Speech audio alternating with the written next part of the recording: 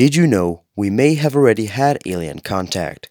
In 1977, a volunteer for the search for extraterrestrial intelligence received a 72-second long signal from a distant star system, 120 light years away from Earth.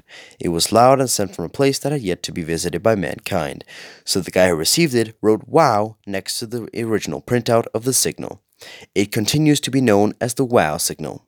Researchers have been since suggesting that the noise was picked up from a passing comet.